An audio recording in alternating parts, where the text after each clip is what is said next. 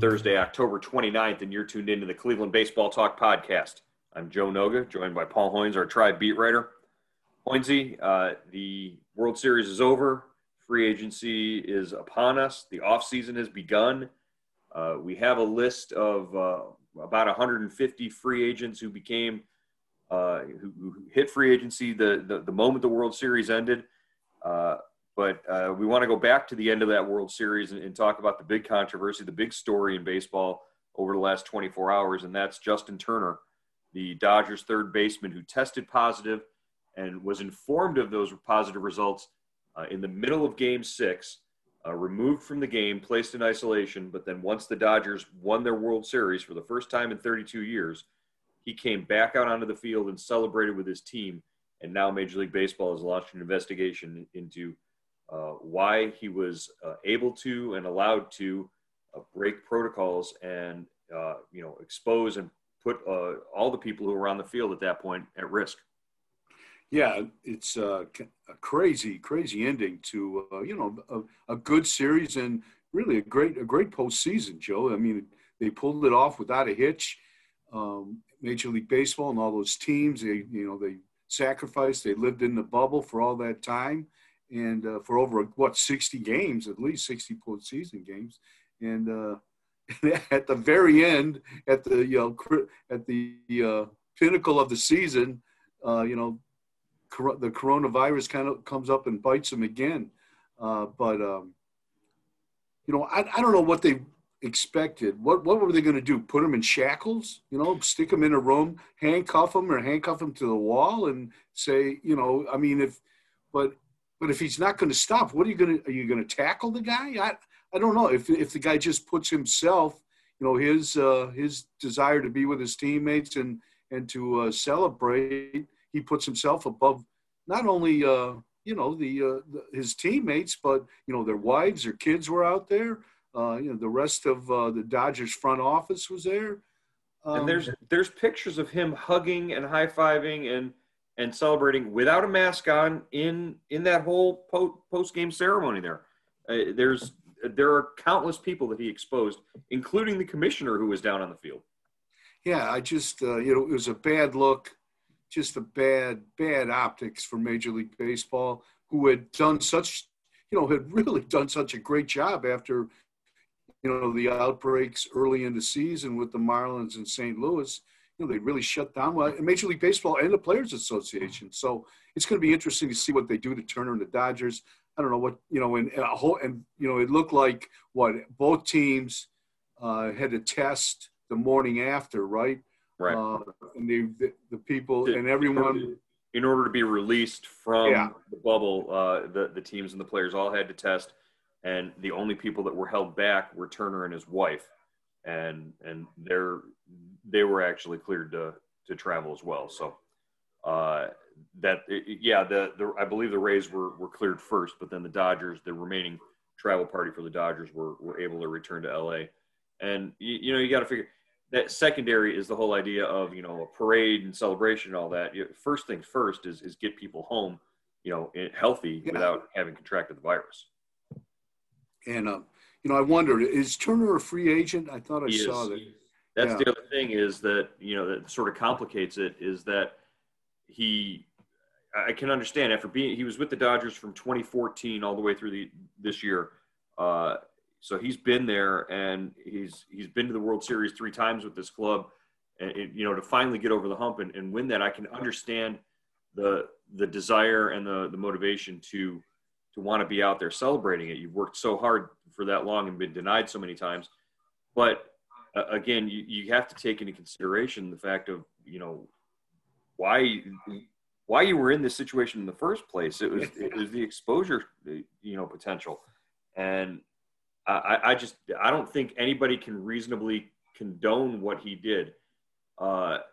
His teammates even, to be participating in any sort of celebration with him, why wouldn't they have all just looked at him and said, dude, you need to turn around and go back into the clubhouse, go back into isolation.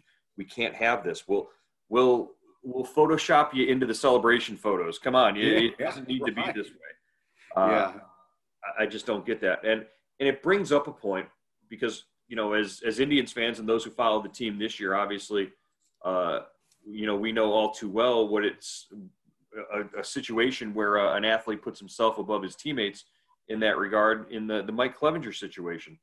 For those not familiar, I don't know why you'd be listening to this podcast, but Clevinger early in the season, along with Zach Plesac, broke protocol in Chicago, went out for a night and got caught coming back to the team hotel. Plesac got caught, Clevinger didn't, and so Clevinger took the team flight home after the following game and didn't tell anybody about it. And when it was brought up and it was pointed out that he was on that flight and exposed just as much as Plesac was, the Indians reacted swiftly. They sent him down to the alternate site. They put him on the restricted list until he had cleared a cycle of testing. And eventually it can't be denied that it was probably one of the factors that led to his trade at the trade deadline. Yeah, I mean, and I'm still curious why he didn't speak out when Plesac got caught. I mean, he's a veteran guy, veteran on the team. And he didn't know if he had been exposed or not. There was he's not a doctor. And he, was in the team meetings before the Sunday night game against the White Sox. He was in the dugout. He was in the bullpen or wherever he was. He didn't pitch. But, then he flies home with his teammates. And then he gets, pinched Monday morning. It's just, the whole thing, just when you look back on it, it just makes you shake your head and you wonder what is going through these guys' heads. And that was, but that was before, they got serious on this thing. Well, and it was really before it was before they were in a bubble. This was there's no bubble. I mean, somehow Turner got infected while he was within Major League Baseball's bubble. And that, it raises another question, is how did Turner get infected in the first place? Major League Baseball had gone 54 days or something crazy like that without any positive tests. Once the bubble system was employed for the playoffs, and it had been a sort of like a badge of honor for Major League Baseball to have gotten that far into the playoffs and to that point, to the very end, and not having any positive tests, and then one guy randomly gets it out of nowhere, and it's the starting third baseman in the final game. Kind of strange there. We asked our subtext subscribers to weigh in sort of on this controversy. The idea of, Turner got caught and he didn't make any, not necessarily Turner tested positive and then he ignored the COVID protocols. Clevinger, didn't test positive, but he sort of did the same thing, a little more deception in that regard. Who was worse in what they did? Was it worse for Clevinger to lie to his teammates, or was it worse for Turner to just say, I don't even care and just go ahead? So, we posed that question to our subtext subscribers. You can subscribe to subtext here on Cleveland.com and follow along. It's a great time to do so with the hot stove season about to kick off. Hoynesy and myself will text you 3 to 4 times a day with the inside scoop and analysis on the Indians and what we're hearing. We'll give you sort of an inside look before things happen, before things go public. We'll text you breaking news first, and then you can also text us directly and give us your answers or your thoughts and feelings on what's going on with free agency in the offseason. You can sign up for a free 14-day trial. It's $3.99 a month. You can join by going to joinsubtext.com/Cleveland Indians or text Hoynesy or myself at 216-208-4346. Again, that's 216-208-4346. All right, enough of my commercial for subtext. Let's get into the answers and the questions here. Who do our subtexters think was sort of more guilty in regards to their coronavirus violations, Clevinger or Justin Turner? I think I know which way this is going to go. Here's a couple of responses I'll read right off the bat.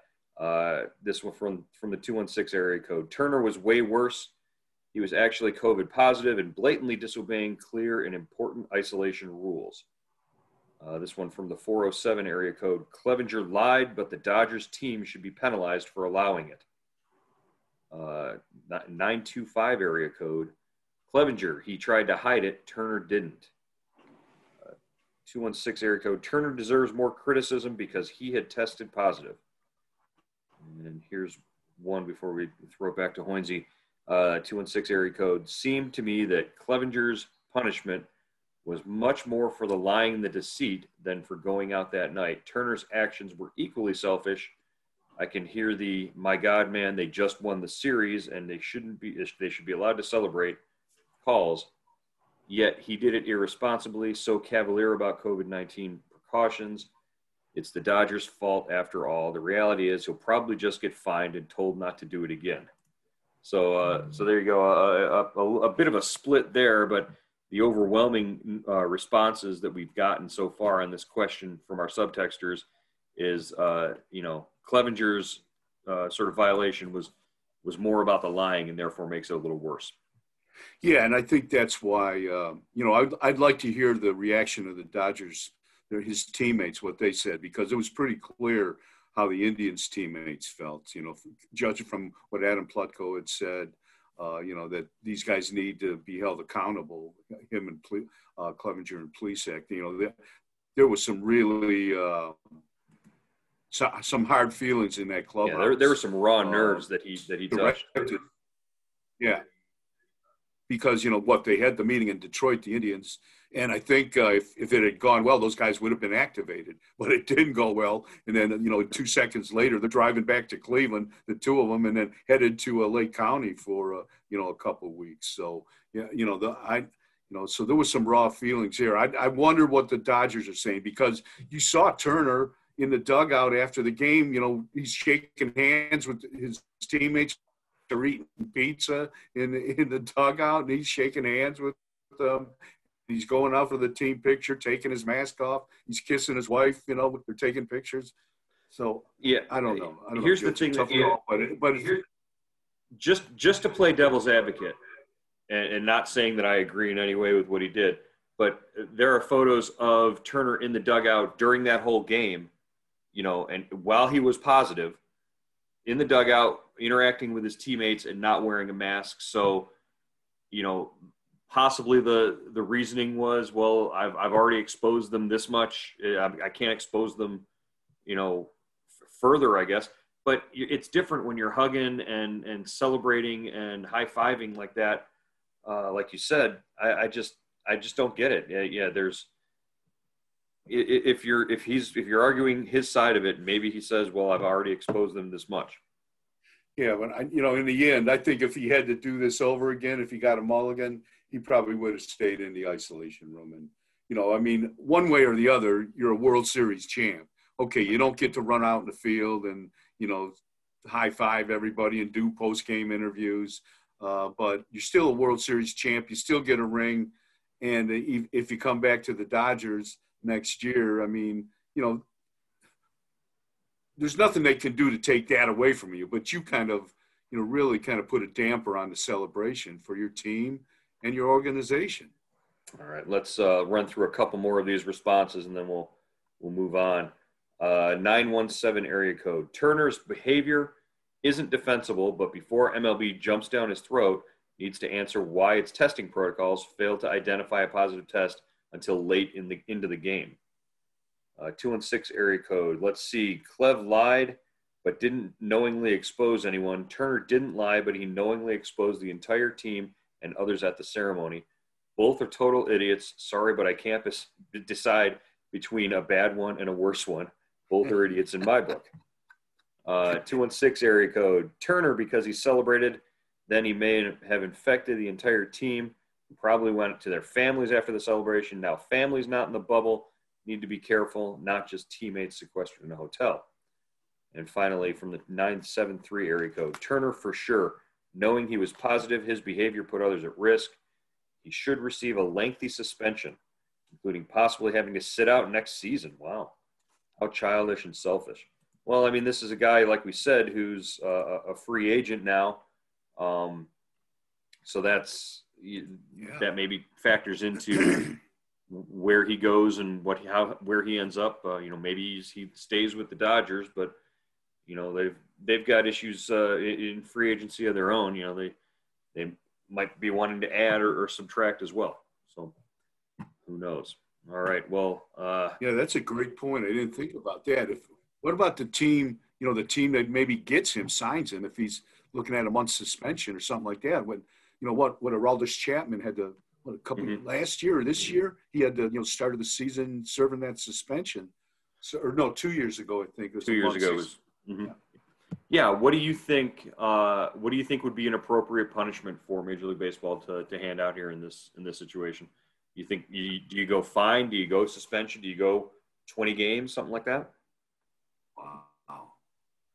Well, I think if the pandemic is still going on, yeah, if this thing is still raging, and in spring training or it's start of the season, he might be facing like a 2-week 20-game suspension, and the organization gets fined.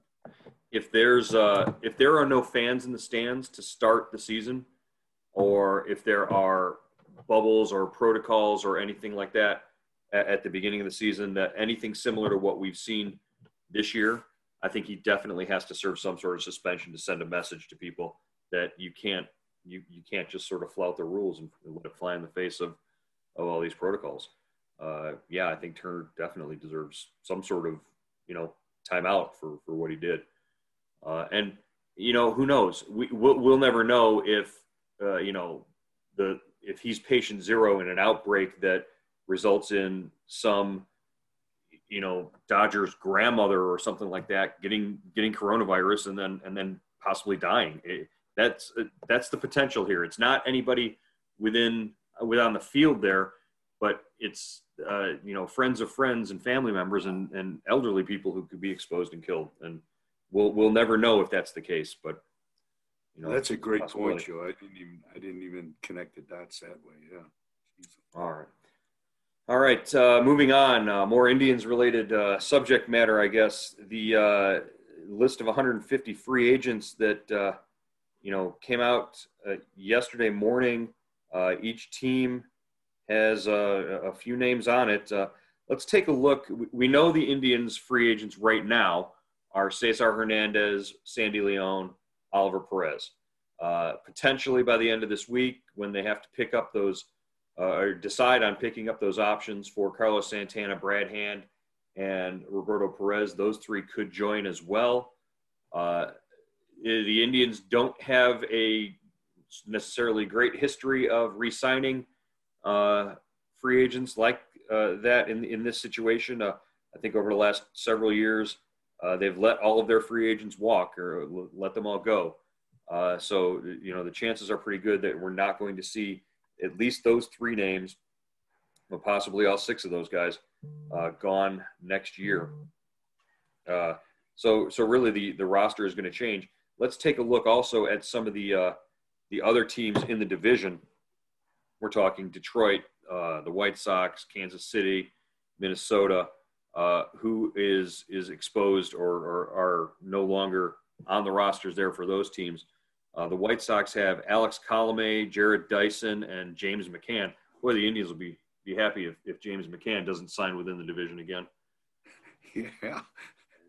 And the Tigers have C.J. Cron, Ivan Nova, Austin Romine, Jonathan Scope, and Jordan Zimmerman. Now, if Detroit wanted to go out and sign Ivan Nova and Jordan Zimmerman to long-term deals, the Indians would probably kick in a few bucks for that. They would love to see Ivan Nova and Jordan Zimmerman out on the mound facing them on a regular basis in a 19-game schedule throughout the season.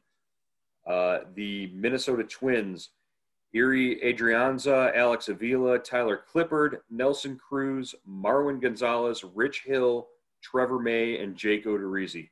So that's the one I really want to talk about, Hoynesy, because the Minnesota Twins could look vastly different next year if they take the same sort of track as the Indians in not re-signing a bunch of their free agents.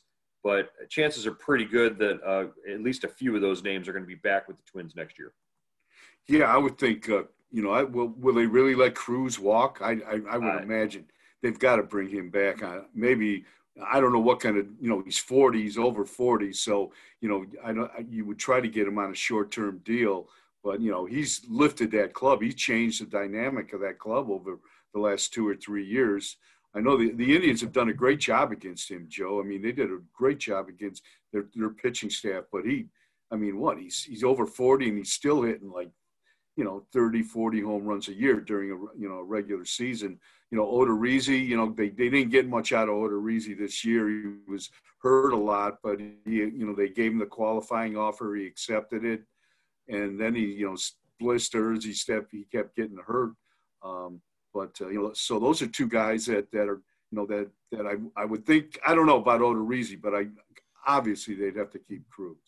Yeah, Odorizzi, I would think could probably, is probably in that top tier of, or at least the top half of starting pitchers, free agent starting pitchers out there. Obviously led by Trevor Bauer. We'll get into Trevor Bauer in a minute. But as far as that group of free agents from Minnesota, again, we know the value of a Tyler Clippard. The Indians saw firsthand what Tyler Clippard can offer. I just don't know how much longer, like you said, with Cruz. I mean, Clippard's got to be up there 37, 38 years old. If he can keep performing the way he has the last 2 years, great. But yeah, he was sort of that Swiss Army knife reliever that the Indians sort of love to have.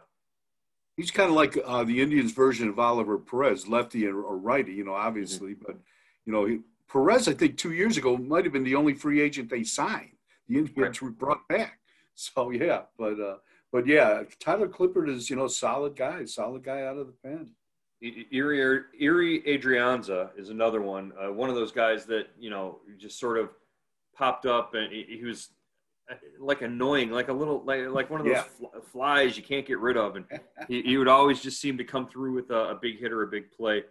But yeah, if the Twins don't re-sign their 8 free agents, that could make their roster look completely different. And true too, they also have, a couple of young outfielders coming up and a couple of guys in their farm system who are going to push for spots on the roster as well. So who knows? And Trevor May's he's a solid bullpen guy too. He throws hard, kind of a change of, he really, he's developed into, a reliable reliever. So basically what we're saying is all these guys that we've just mentioned, we would like to, the Indians would like to see sign with other ball clubs outside the division so that they don't have to face them in the upcoming seasons. But, who knows how free agency is going to work. And I just wanted to get your take on one of our favorite players in terms of he came out, Trevor Bauer came out yesterday with a post showing him growing up from, ages 7 to 12, wearing, different Little League jerseys with the Major League Baseball teams on them, from the Tigers to the Yankees to the A's. There's a picture of him in a Barry Zito jersey, and just Bauer's sort of post asked the fans, asked his followers, which team should I sign with? Whose jersey do I look best in?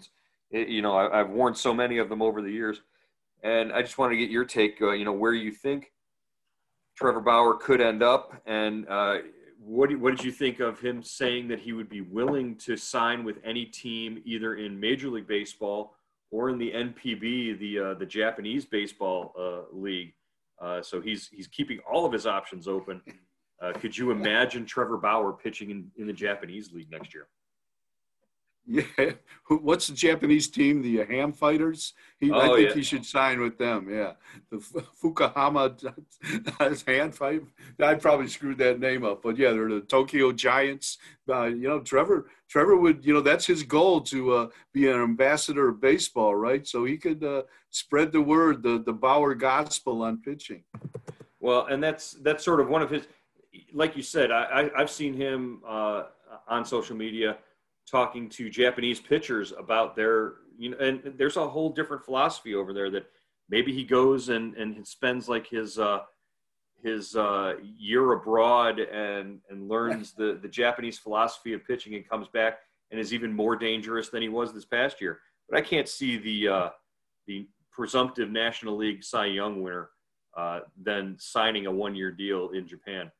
My question is, there was a whole big thing about Bauer having an agreement with his friends when he was here in Cleveland that he said once he became a free agent, he would only sign 1-year contracts, and that the penalty for him signing anything more than a 1-year deal was that his friend was going to be able to shoot him in the groin, I guess, with a paintball gun. So I'm wondering if that's gonna hold up, or if we're gonna see Trevor Bauer sign somewhere in a multi-year deal. And if we do see that, is the first question from a reporter in that interview going to be, when are you getting shot in the groin with a paintball gun? Oh man! Well, I mean, he better hope his friend has a bad aim if that's the case. So, it's just I like the fact that when Trevor was here, he said he would never sign a multi-year deal. He was going to revolutionize the game by signing just 1-year deals and move pitch for all 30 teams or whatever his goal was. And now that he's coming off a great season, could be the Cy Young winner. Now he's a free agent. He's talking multi-year deals. So it's interesting. That's interesting. I think perhaps a light went on and said, maybe this is the way to go here. Here we are, season and a half after trading away Trevor Bauer, and we're still talking about Trevor Bauer. It's exactly what he wants. He's an interesting guy. He really is. He's embraced free agency. He's just like different. He's like, some guys, don't even want to talk about free agency. They're nervous. They spend the winter, on edge, waiting for the phone to ring. And Trevor seems to be enjoying it. So, more power to him. Just to clarify things, Hoinsey, the team that you were trying to come up with from Japan, the Hokkaido Nippon Ham Fighters. Yeah, that's right. The ham fighter, the Nippon. They're named after a Japanese ham company. I don't know, and their mascot is the Fighters. So yeah, the Ham Fighters. There you go. They play in the Sapporo Dome, and it's one of the teams in the Japanese Baseball League. All right, Japanese baseball, Ham Fighters, free agents, coronavirus. We've got it all covered. I think we're pretty good here. Again, we're waiting. We're sort of in that holding pattern, waiting for Chris Antonetti, Mike Chernoff to make the announcements on the contract options for 3 Indians players. Be on the lookout. Be following along on Subtext. You'll find out first as soon as we know anything in that regard. And we'll be back with you tomorrow. Hopefully have some more information on that here on the Cleveland Baseball Talk podcast.